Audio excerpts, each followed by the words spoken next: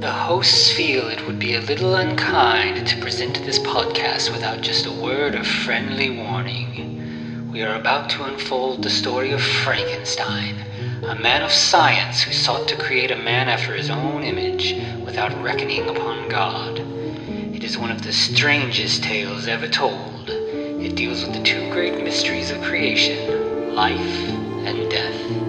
I think it will thrill you. It may shock you. It might even horrify you.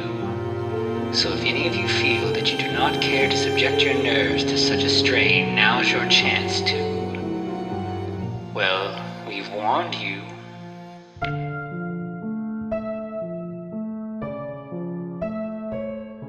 Hello, and welcome once again to the Frankencast. I'm the mad scientist, Anthony Bowman. My pronouns are he, him, and I'm joined as always by... that creepy sewer guy that is Eric Velasquez. My pronouns are also he, him. So this week we're also joined by a very special guest. We're really excited to have him on. We've got Refe Tuma with us, the author of Francis and the Monster. Hey, Refe, sir. How you doing? I'm doing great. I'm happy to be here. Excited to join you guys on this great podcast. Yeah, glad to have you. Yeah, we're really excited. I've really enjoyed your book, so I was really excited to be able to talk to you about it. Can I say this? I want to say that if this was made into a movie, this would be what I call a Christmas movie.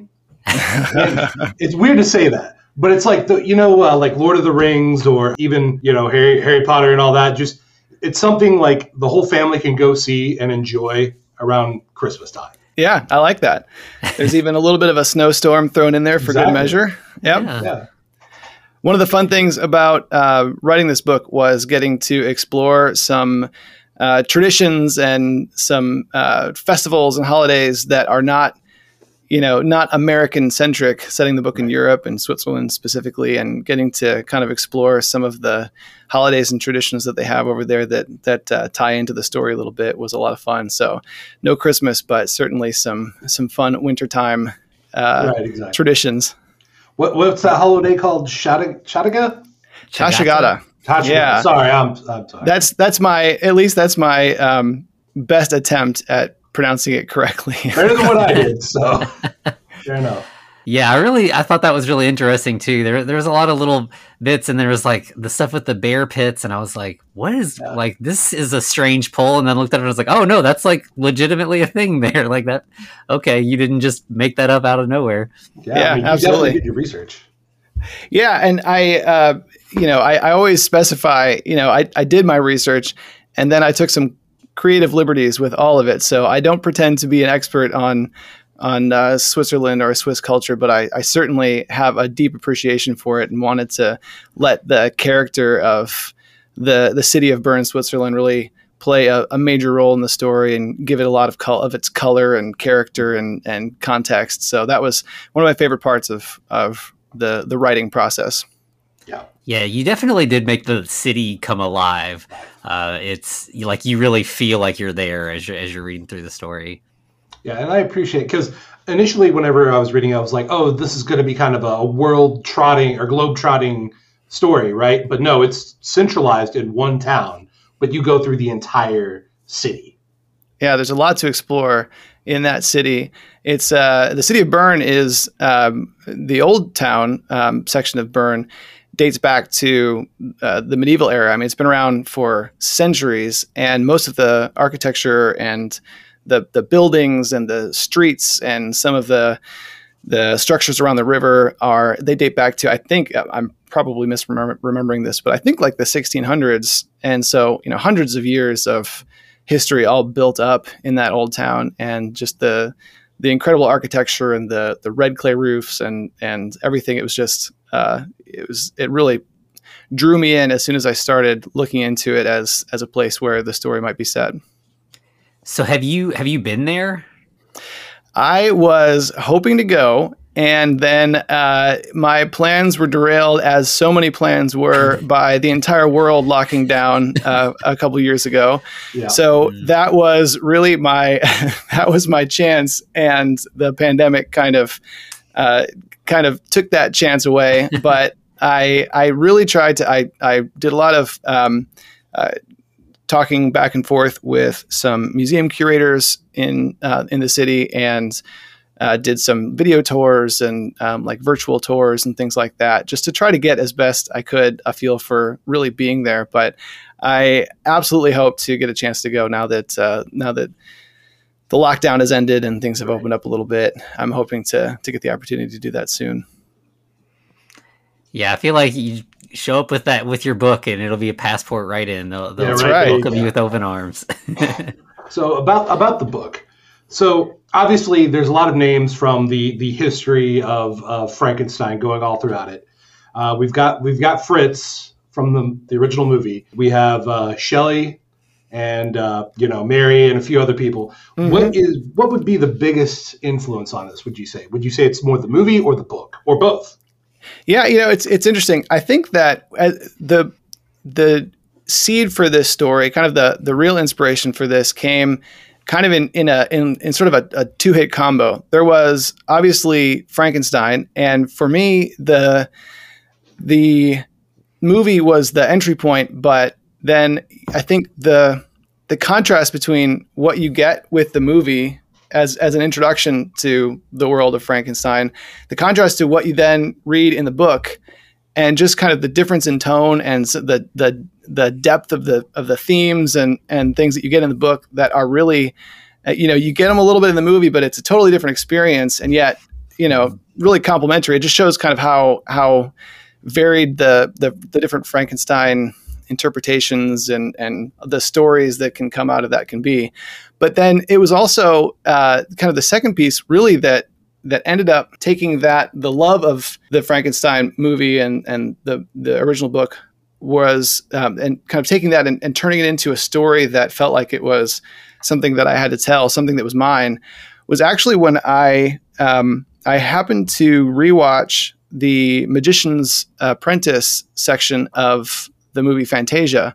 And obviously The Magician's Apprentice is a story that dates back, well before Fantasia. It's one of the oldest stories that's still kind of in circulation, I guess you could say.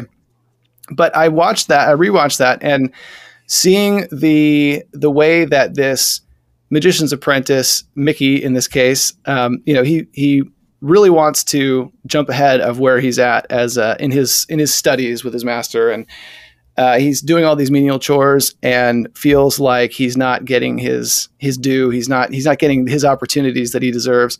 So he starts taking matters into his own hands and ends up creating just an absolute nightmare for himself, and has to deal with that, and ends up creating this terrible situation that is all his fault.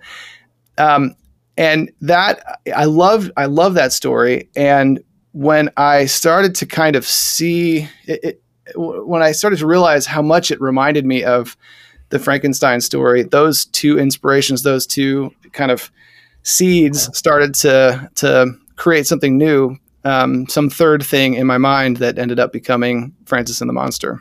Yeah, I definitely can see the Magician's Apprentice is kind of Francis's whole vibe, right? Yeah, absolutely. Absolutely. And when that idea first came, I was actually studying film at the time. Had a brief stint in film school, and that was kind of what I dreamt of being at the time was a director, and I was very into stop motion animation. And so I always kind of saw it as being this stop motion animation short. And at the time, it was very much a kind of a tragic morality tale, and the character was this horrible little boy who had no redeeming qualities and, really deserved everything that he got at the end. But as I started playing with that concept and the idea, it started to take on a lot more shades of gray and really sort of started to evolve into a totally different character. And Frances came out of that, and I'm really, really happy with where she ended up and who she ended up being and how her story ended up coming together. Yeah, Frances is a really, really strong protagonist that, talking about the original novel, like having the protagonist here be, a young girl like Mary Shelley, like that felt right. But yeah, I mean, she's just such a rich character with the anxiety that she deals with. I really like the way that you kind of handle neurodivergence and like social fears and being outside of your comfort zone. Like I think that's something that kids reading this, I'm sure a lot can relate, and if they can't, they can probably say like, oh, this maybe will help me understand my friend who sometimes doesn't want to do things, or kind of feels weird when we go to the mall or whatever. I guess the mall is an outdated reference at this point. But wherever youths go to hang out when we're playing Roblox together over Discord. Yeah. There you go. Yeah, it was a lot of fun to write Frances, and I think that the idea that there are so many different types of intelligence, and Frances is very much focused on one of those types of intelligences. She has these brilliant parents. She has this legendary scientist for a great grandfather, and so she really sees one path towards kind of validating herself or feeling that kind of validation as who she sees herself to be. And I think that everybody she meets along the way sort of shows her a slightly different path towards being a whole person or having something to contribute to the world or to a friendship or even to her own life. And so it was really fun to be able to kind of take this character who really hasn't gotten out much, to say the least, and has a very limited worldview that's she's kind of inherited from the family business, and really throwing her in situations where she had what she needed to get to a certain point, and then she really needed to start relying on other people to get the rest of the way. And I think that ended up being really the fun of writing this story, was throwing her together with these very different characters and just sort of seeing what happened, what came out of that. Yeah, each character is very interesting. As the aforementioned, there's a sewer guy. What was the alchemist lady's name? Was it? Madame Melina Moon. Melina, thank you. Yeah, she was great. Yeah, she's a really, because that's a character that to start with, she's very intimidating and kind of scary and mysterious. And in a lot of versions of this story, I could see her just staying that. But as they don't spend that much time with her. They're there, an hour or two in the shop. But she really opens up as this very kind and caring woman who genuinely wants to make sure these kids are safe and that things work out for them. And I thought that was a really, really nice development in a very short period of time with her. Yeah, she was a lot of fun. It was fun to get into her backstory a little bit and kind of imagine where she came from and who she was, and then kind of letting her dole that out in her own way. In her, she letting her kind of decide what she shared of that and why, and Frances' reaction to who she was and what she learned. I think that was a lot of fun. Also, do you know Helga? Because I feel like you know this character to a degree. Because I've met Helga before. Helga, she is one of the, there are two characters in this book that went onto the page fully formed and never changed. And one of them was Hobbs, and the other was Helga. And I genuinely have no idea where Helga came from, but she just, when, in any great monster story, I feel like there is the bystander who just gets way too wrapped up in their role as the bystander. Right. And so, that's kind of that's a character that I've always loved. I don't know if it's a real trope or if it's just something that tends to, that I've noticed along the way, but she just really, really enjoys the spotlight a little bit too much, and getting that close encounter is all she needed. And she was off. Yeah, loved it. Well, speaking of the other character you mentioned, Hobbs.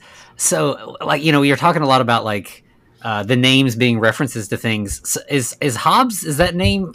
The only thing I could think of was like Thomas Hobbs, which seems like a little bit of a stretch, but No, that's one of the few. That is not an Easter egg to any Frankenstein lore. There are others that are deeper cuts that maybe you noticed or maybe you didn't, but Hobbs is not one of them. Hobbs is, I think that he is kind of the counterpoint, I think, to sort of what Frankenstein is. He's kind of an anachronism in the book because he's obviously far beyond what was possible in 1939. Well, to a degree, he's far beyond what's possible today. Absolutely, yeah.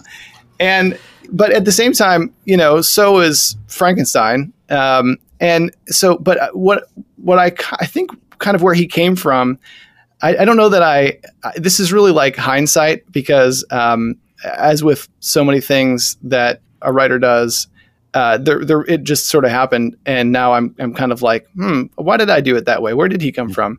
But I think he's kind of a counterpoint to Frankenstein. He's sort of like a flip side, like another possible alternate universe Frankenstein, where instead of being this kind of new creation in this terrifying, strong adult body, he's really kind of this old soul in this new technology, and it's kind of the exact opposite in some ways, but still somebody who was created and has to come to terms with that. That's right. Very nice. And the way that his relationship with Francis develops over the course of the story is, like, it kind of snuck up on me because, like, it doesn't, like, the story's about the monster and Francis trying to, but like the way that she like kind of resents him and then slowly like becomes friends with him, it was really a compelling part of the story, and the way that his situation kind of ends, I don't know how spoilery we want to get here, but like, the tragedy there was surprising, and I was not expecting that. It got to me. Yeah. What did you do that to us at the end? I know. I'm sorry. It was really I'm good. sorry. Well, with Hobbs, her story really begins with Hobbs, and he is. I think what was interesting as the story kind of was developing as I was drafting it and revising it. Her relationship with Hobbs and kind of what he does to her, the way he changes her dynamic when she's left at home alone by her parents. Really kicks off everything that follows. And so it kind of only seemed fitting that would be kind of the relationship that sort of defined her arc and the way that she changed and the way that she developed throughout the story. So she, in a lot of ways, he's as much the catalyst for the story as the monster is. Yeah, I agree. Yeah. So also you chose a very interesting time. This is the dawn of World War II, which this is setting. So is it obviously a setup because we have, it's not really a spoiler. It's kind of at the beginning. Byron is jockeying more or less. He seems like he's going to be a war profiteer, or he wants weapons. And so is that kind of where you're angling, or what would you think with that?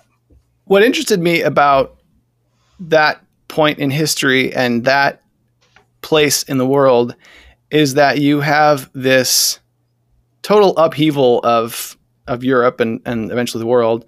And then in the middle of it, you have this pocket of neutrality where, the war was certainly impacting things, even that in those early days, and continued to in ways that we're only just starting to learn just how much the war impacted Switzerland and as a neutral place.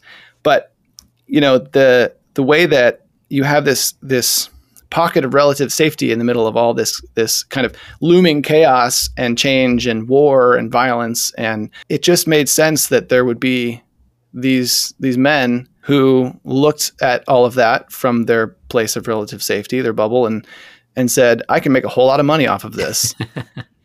And I imagine that there were, and Mr. Byron is kind of the fictional representation of that. But he's somebody that you look around even now and you see people like this everywhere. Mhm. And you see them making these selfish decisions and angling and exploiting our fears and exploiting our prejudices and the way that we look at each other and people who are different from us.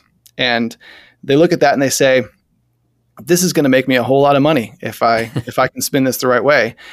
And so that's really who Mr. Byron is. And he kind of shows his cards right at the beginning there, in his first conversation with Frances, and tells her exactly who he is. And so I think that's World War II, and especially right as it was kicking off.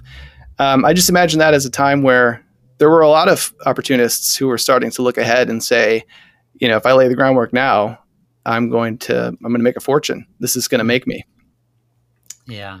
I think it's it's pretty common within like books like aimed at young people that like the adults tend to be the sort of like the antagonist, whether it's because they're ignorant of like the secret world that kids are aware of, or whether it's that they're like just intentionally villainous. And I feel like Byron obviously leans towards like intentionally villainous, but then you have like the constable who has like kind of a mix. Yeah, like there's part of him that is like, I mean, obviously he's kind of like hung up in like religion and like mob mentality and like concerned about like blasphemy, but there's also he's just like a cop who sees like a street maybe kid. A little overzealous, but right, yeah. And he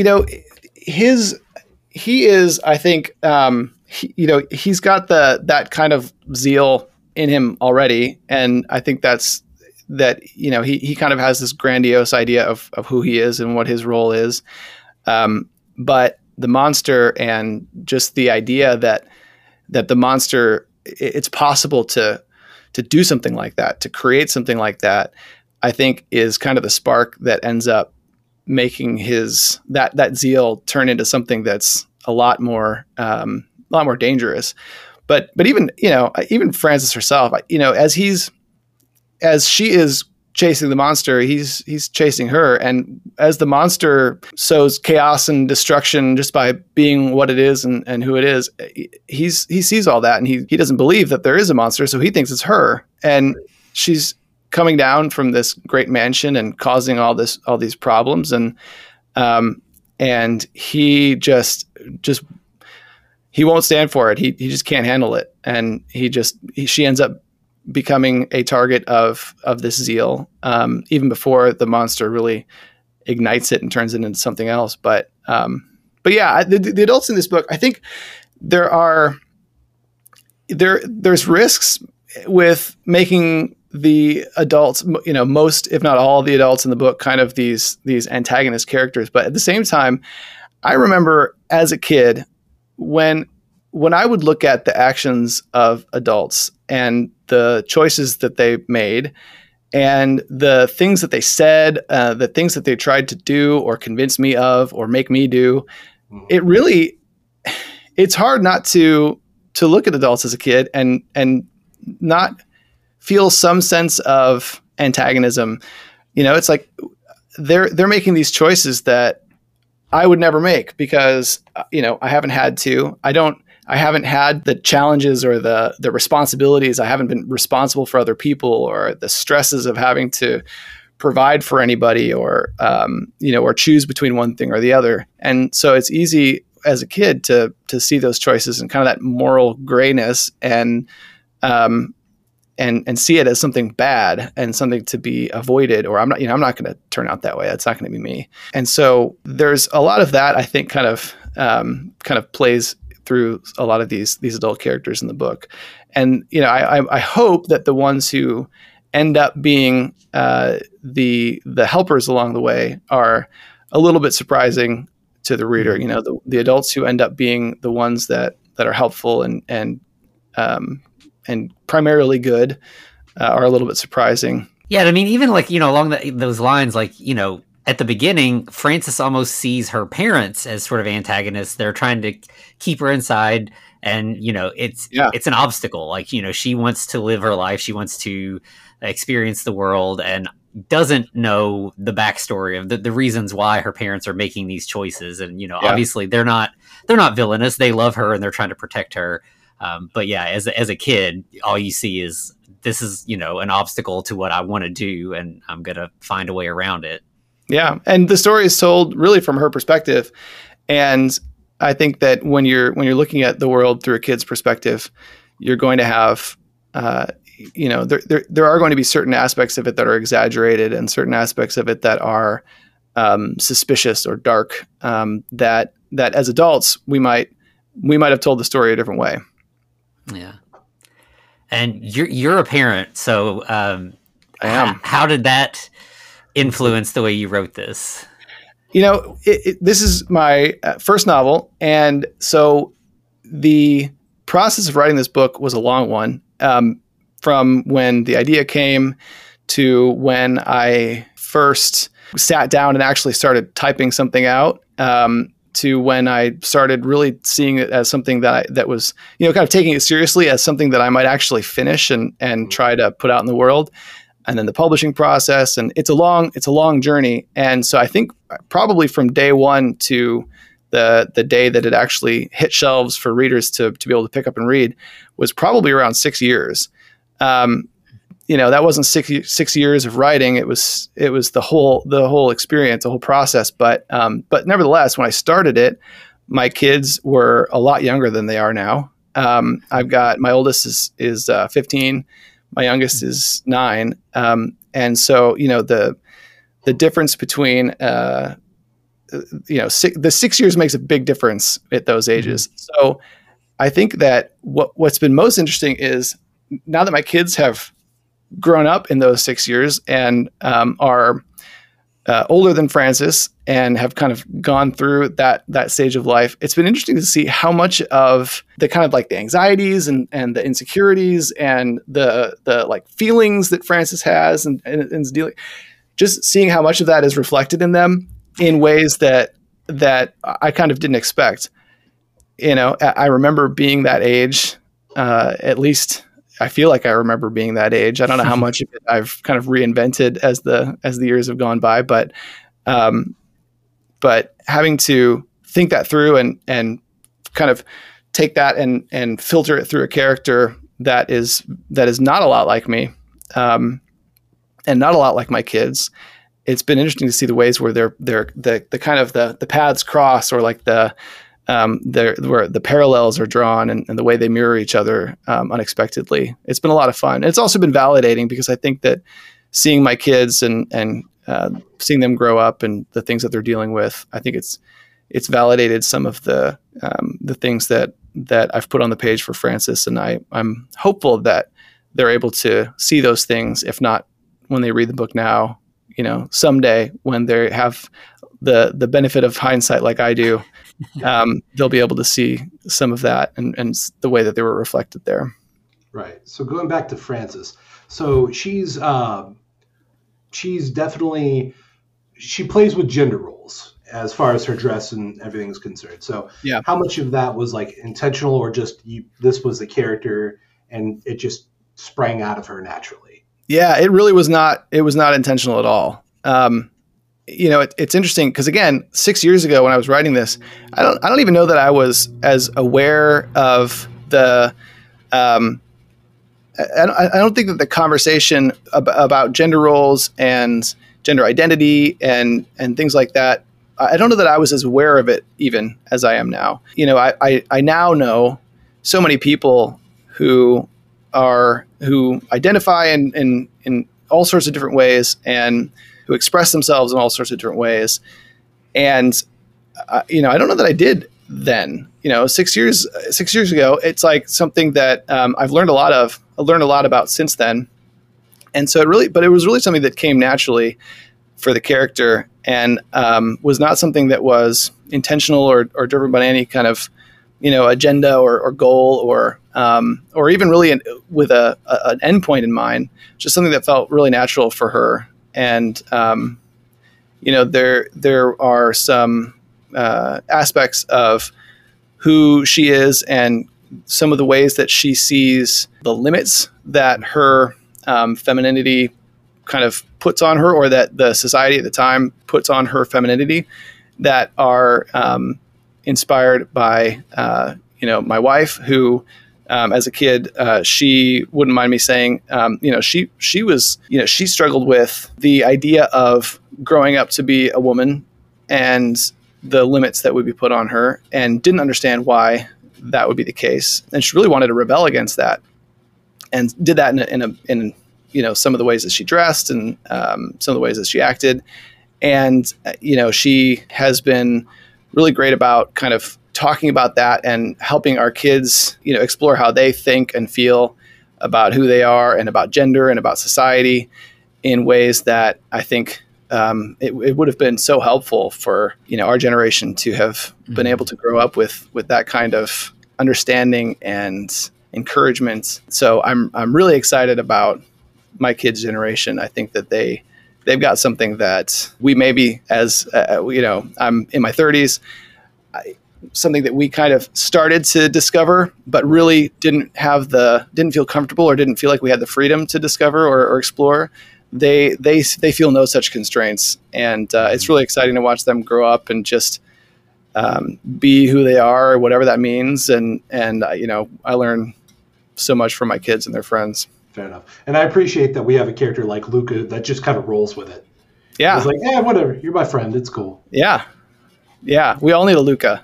Yeah. Yeah, I think that all kind of culminates in like the swimming scene. Mm-hmm. Like, Mm-hmm. We've seen Frances's anxiety in crowds and stuff, and then like I think because of the time she spent with Luca and in Hobbs to a degree, she gets undressed there to go swim, and like there are kids that are kind of looking at her strange, but she seems, the anxiety doesn't like overwhelm her, and she's just like, she's with this friend that she trusts and she feels safe. And yeah, I thought that whole swimming scene was one of my favorites. It's beautiful. And, she just kind of floats in the water and kind of like disconnects from her body and is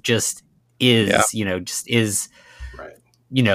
Her identity, just free of, any kind of societal constraints and stuff. And it's a really special scene. Yeah. I love that scene. And that was one that, it's a very like character driven scene. It really is not a plot driven scene. And so it was always on the verge of the chopping block throughout like the editorial process and, in revisions but it was always a scene that I really insisted stay and feel is really important to Frances' story, because it's really a turning point for her, I think. Mm-hmm. And it's really, I think you put it really well. She kind of gets to just disconnect from, who she's been, who she's expected to be, who other people want her to be, who she wants to be. And she just floats, and she gets to just kind of exist for those, precious couple of hours before the adventure continues. And I always felt that was really important for her and really important for her story. So I was really excited that it remained in the manuscript and now is part of the story forever. Yeah, I didn't even think. Yeah, as soon as you said that, yeah, of course, it's not part of the train tracks of the plot. So of course it would be like at risk of not making it in. But yeah, I think you're absolutely right. Even though it doesn't forward the plot, it's very important to Frances's development that gets you to the end of the plot. So yeah, I'm glad you saved it. Yeah. Well, and I'm glad that it's resonating with people, because again that seems really important to me and important to the character, and so it's great to kind of get a sense for how people are reacting to it now that it's out in the world and people are reading it. Yeah. So let me ask you this: so we have a Professor Grimm. Do we have a Dr. Frankenstein in this world?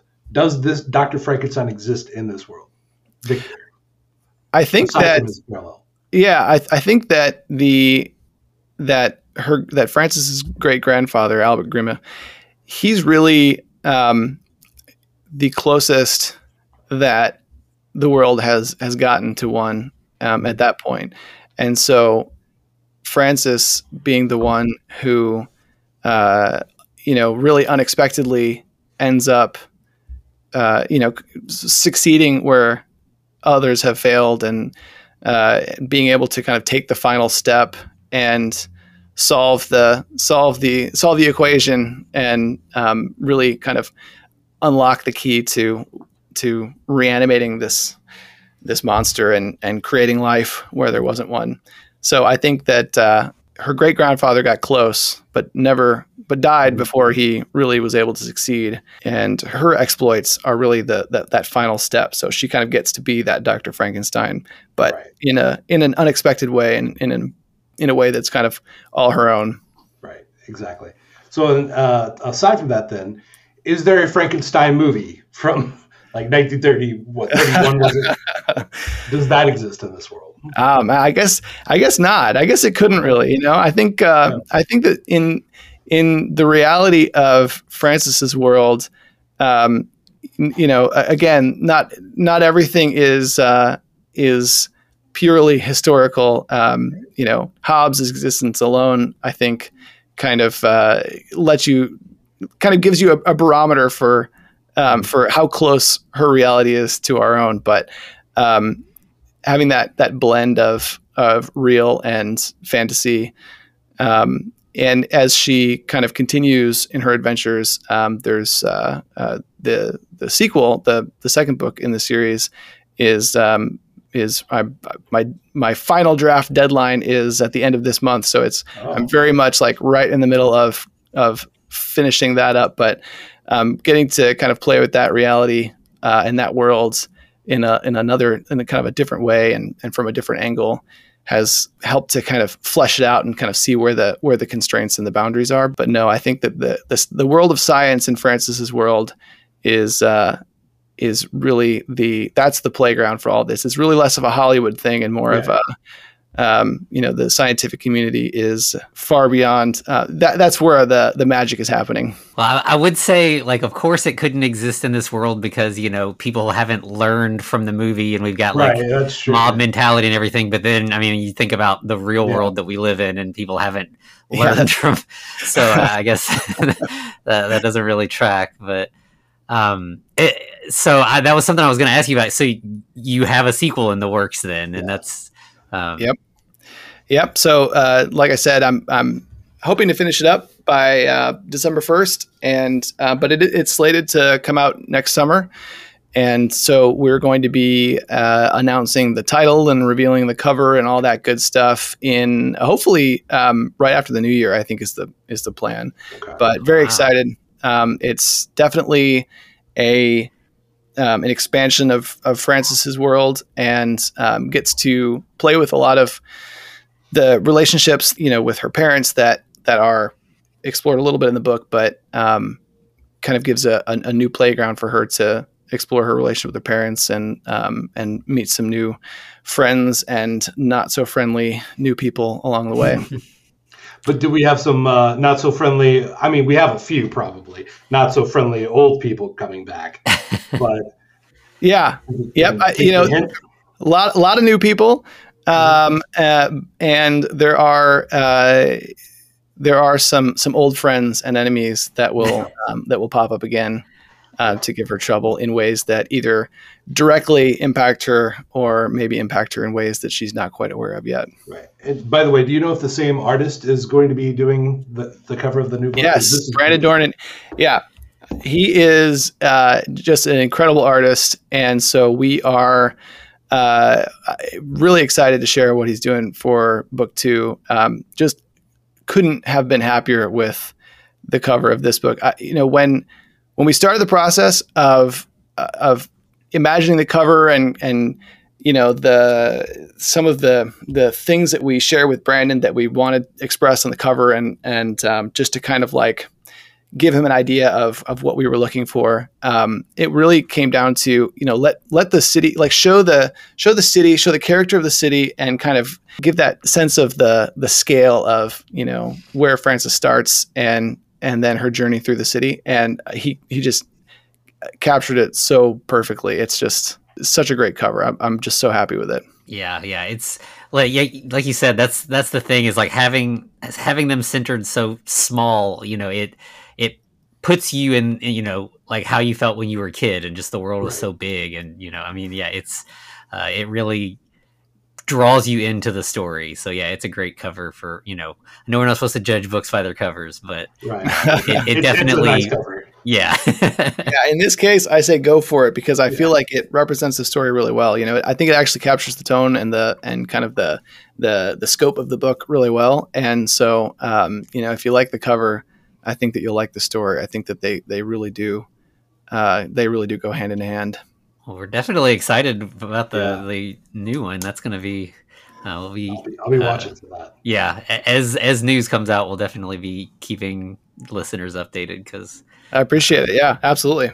So I know you have at least one other kind of project that you're kind of constantly working on. Do you have anything else you want to share?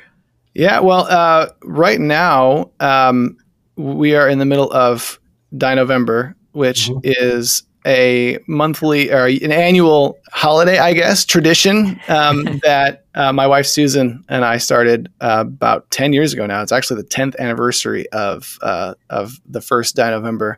But we have a band of plastic dinosaurs that come to life every year and cause all sorts of messes and chaos and destruction in our house. Started in 2012, and it's now spread to plastic dinosaurs in more than 60 countries around the world. And we've got a series of picture books, the What the Dinosaurs Did series, that we just last year came out with the third in the series, What the Dinosaurs Did the Night Before Christmas. Right. But yeah, we're right in the middle of that. So the dinosaurs have been they've been cheating at Battleship. They have been creating precarious towers of books. They have been surfing in the bathtub. They have been going to war with tin robots using projectile toast and all sorts of things. Yeah. Yeah, when we were originally talking and you mentioned it, I was like, I'm not familiar with this. I'm gonna have to look this up. And I was like, this is such a fun idea. And it's like, I think a lot of people know about like Elf on the Shelf, but this feels so much. Yeah, because there's no it's not that the elf is watching you. There's no surveillance. It's just joy. It's just childhood. It's just fun.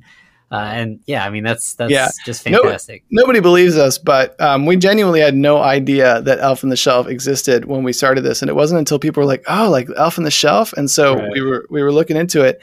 And yeah, the dinosaurs don't, they're not trying to spy on you and make sure you behave. That is definitely not what they're doing. If anything, they are terrible influences on children. As they should be. As they should be. They really are. The dinosaurs are children without limits. They are children without consequences. They are what children would be with, I imagine, without any kind of parental guidance whatsoever. So it's a lot of fun to see what mischief they get into and how the human children around them react. This is interesting because we've had another author, Don Glued, who's big into dinosaurs, but also big into Frankenstein or Frankenstein stuff. Must be some kind of do you think there's primal connection between the two? Well, I mean, the dinosaurs come to life once a year. They're plastic and inanimate until then, and then suddenly they're alive and causing all sorts of havoc. So there are certainly some parallels to Frankenstein there. They also are very childlike and don't always know their own destructive powers. So yeah, I guess maybe there's more parallels than I probably realized until right now. Fair enough. Well, I mean, the parallels with the book are there as well with, I mean, it's about children sort of unchecked away from their parents, sort of getting into trouble and, having their own like run of the world, basically. Yeah. And it, doesn't always go as planned. There's fun and there's danger and there's all sorts. Frances certainly makes plenty of messes along the way. So absolutely. her poor prior babysitters. Yeah. Yeah. Yep. Hobbs being the just the latest in a long line of tutors and caretakers who Francis has absolutely driven off. He's not the first to lose their head, although he might be the first to do so literally. But she's certainly she's well practiced at causing all sorts of problems. As children should be. Mm-hmm. I say that as someone who does not have children. As someone who has plenty of children, I can tell you that they definitely know how to cause trouble. So obviously, as a parent, that obviously had some bearing on the story as well, coming especially from Victor's side. Is there something that you drew from that particularly, or? Yeah, I don't know that there's much that's autobiographical in the story, but the ways that I think as an author, the ways that my experiences end up in the story, I had to try and articulate this recently. And what I came up with was, it's kind of like the vibes that you get into the story. It's like you have these experiences as a kid or as a parent, and you feel these things, and you have these emotional reactions to things. And in my case, at least, I feel like it's not the experiences themselves that end up being drawn on in the story, but it's kind of those feelings that you feel and those ways that those experiences impact you, and the ways that they cause you to think differently, or the ways that you kind of internalize them a little bit. That's what ends up in the story. So I think, with Victor, there's probably plenty of that is kind of that the way that he cares for her and worries about her. And, he knows that she has unique challenges, and he knows firsthand how fragile she is, and how strong she is and wants to be. And so the way that he tries to care for her, I think that is something that I can certainly relate to. So that feeling of really just wanting to take care of this kid and wanting what's best for her, and knowing that he's doing it in a way that is frustrating her and that is limiting her, and that is she's chafing against it. That's a hard thing as a parent. You don't want them to see you as an obstacle. You don't want to be standing in their way. You want to empower them to be the best version of themselves, but it's not always easy to figure out how to do that. And the ways that, as a parent, the ways that you choose to address challenges or issues in a kid's life, whether it's something that they need to learn, or it's something that they are a problem that they're causing for themselves or for others, whatever the case might be, you do the best you can. And 6 times out of 10, maybe in a good year, they're going to really not like you for it. And you just hope that someday they look back and like, man, I'm glad that my parents forced me to do this, or didn't let me do that, or were constantly reminding me of this or that. But yeah, it's the balance of wanting what's best for them long term, and wanting to be able to connect with them, short term in the moment, on any given day. And those two things are often at odds with each other. And I think Victor and Mary both experience that in very different ways. I think they have very different personalities and approaches to Francis, but I think their goal and their intention is the same. Yeah, that makes sense. And I feel like, as I get older, I feel like, like you said, as a kid, there were some things my parents did that I was, good with. And then there were things that, that frustrated me as a kid. And as I got older, I was like, oh, I see, their good intentions here. But I think even as I get even older, I start to even realize, like, the things they did that aren't defensible, the things they just completely failed at, they're just, it happens, and I can even give them grace for that, even this times where I as a kid was actually probably in the right and they were wrong.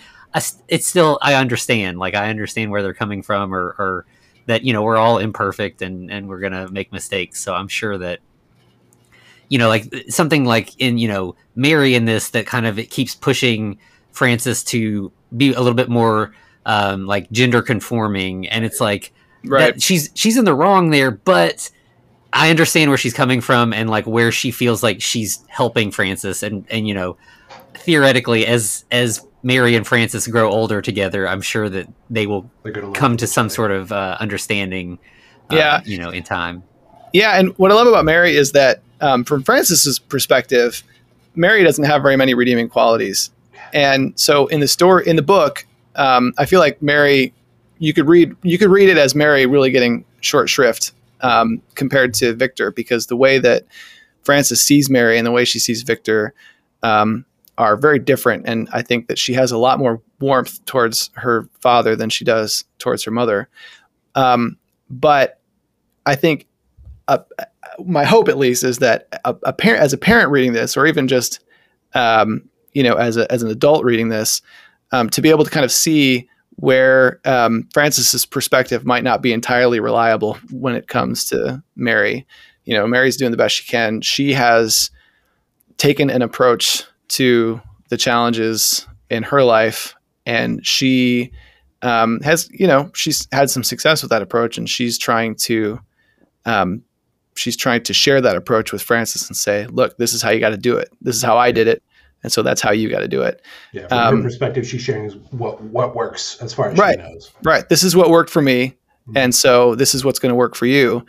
And, what she's maybe not as good at is seeing that Frances is very different from her, and that, she might need her own approach. Yeah, absolutely.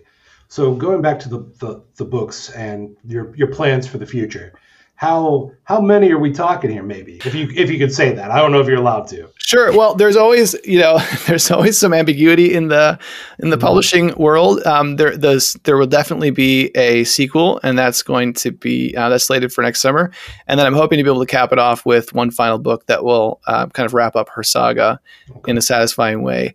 The plan has always been kind of. I'm not much of a. I don't like to set my plans in stone and say, I'm going to do this, and then I'm going to do that, and then I'm going to do that. But I think that for Frances, I always kind of had a sense for the beginning, the middle, and the end. Mm-hmm. How exactly I navigate through the beginning and the middle and the end was always a little bit more, nebulous and flexible. But this book that I'm finishing up now and that will be releasing next year is very much the middle part of the story. And so I think that there is still one more story to tell after that kind of shows the completion of this part of Frances's journey and the other characters that, her friends that she's made along the way. Okay. So in that case, do you also plan on maybe playing around in that world a little bit more after the last story is told for Frances? Yeah, I don't know. There are a lot of the characters that she interacts with, were a lot of fun to write. And, in particular, I think that there are all sorts of possibilities for, Frances's kind of sidekicks, Luca, Fritz, and Hobbs, and adventures that they could have that would be maybe have a slightly different tone than Frances's stories. Right. But, a lot of that. And there is a lot of the sewer man, Mr. Ganji.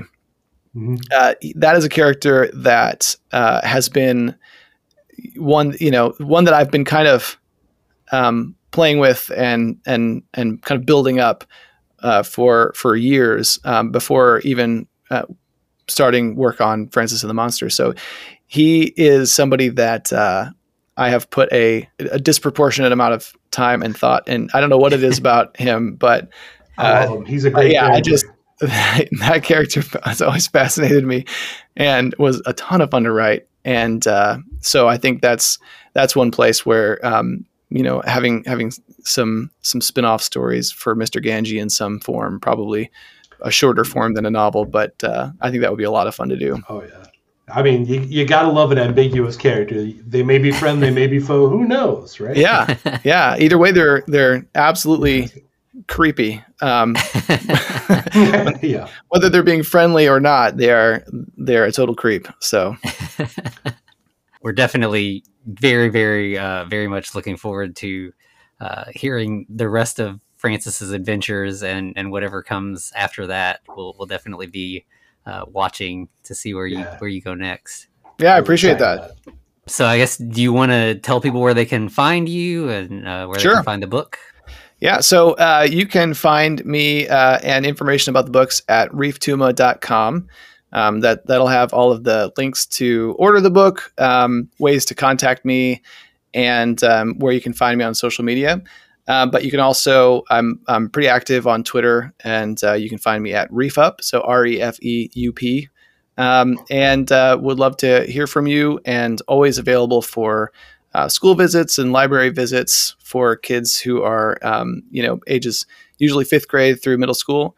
And the announcement for book 2, we're hoping I'll be able to share that within the next few weeks or just after the holidays.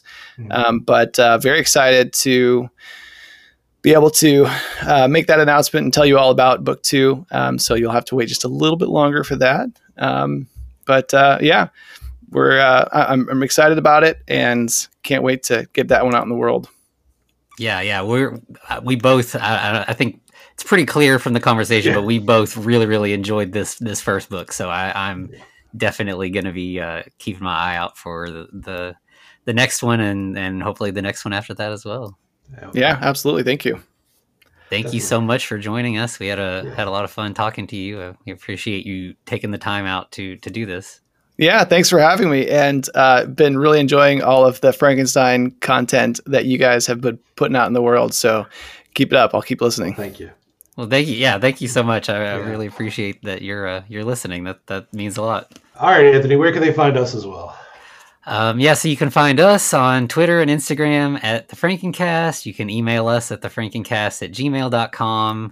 We're also over on Patreon, patreon.com/The Frankencast. And, we'd love to hear from anybody about anything. We'd love to hear what you all think about the book. Hope, people go out and check it out because we highly recommend it.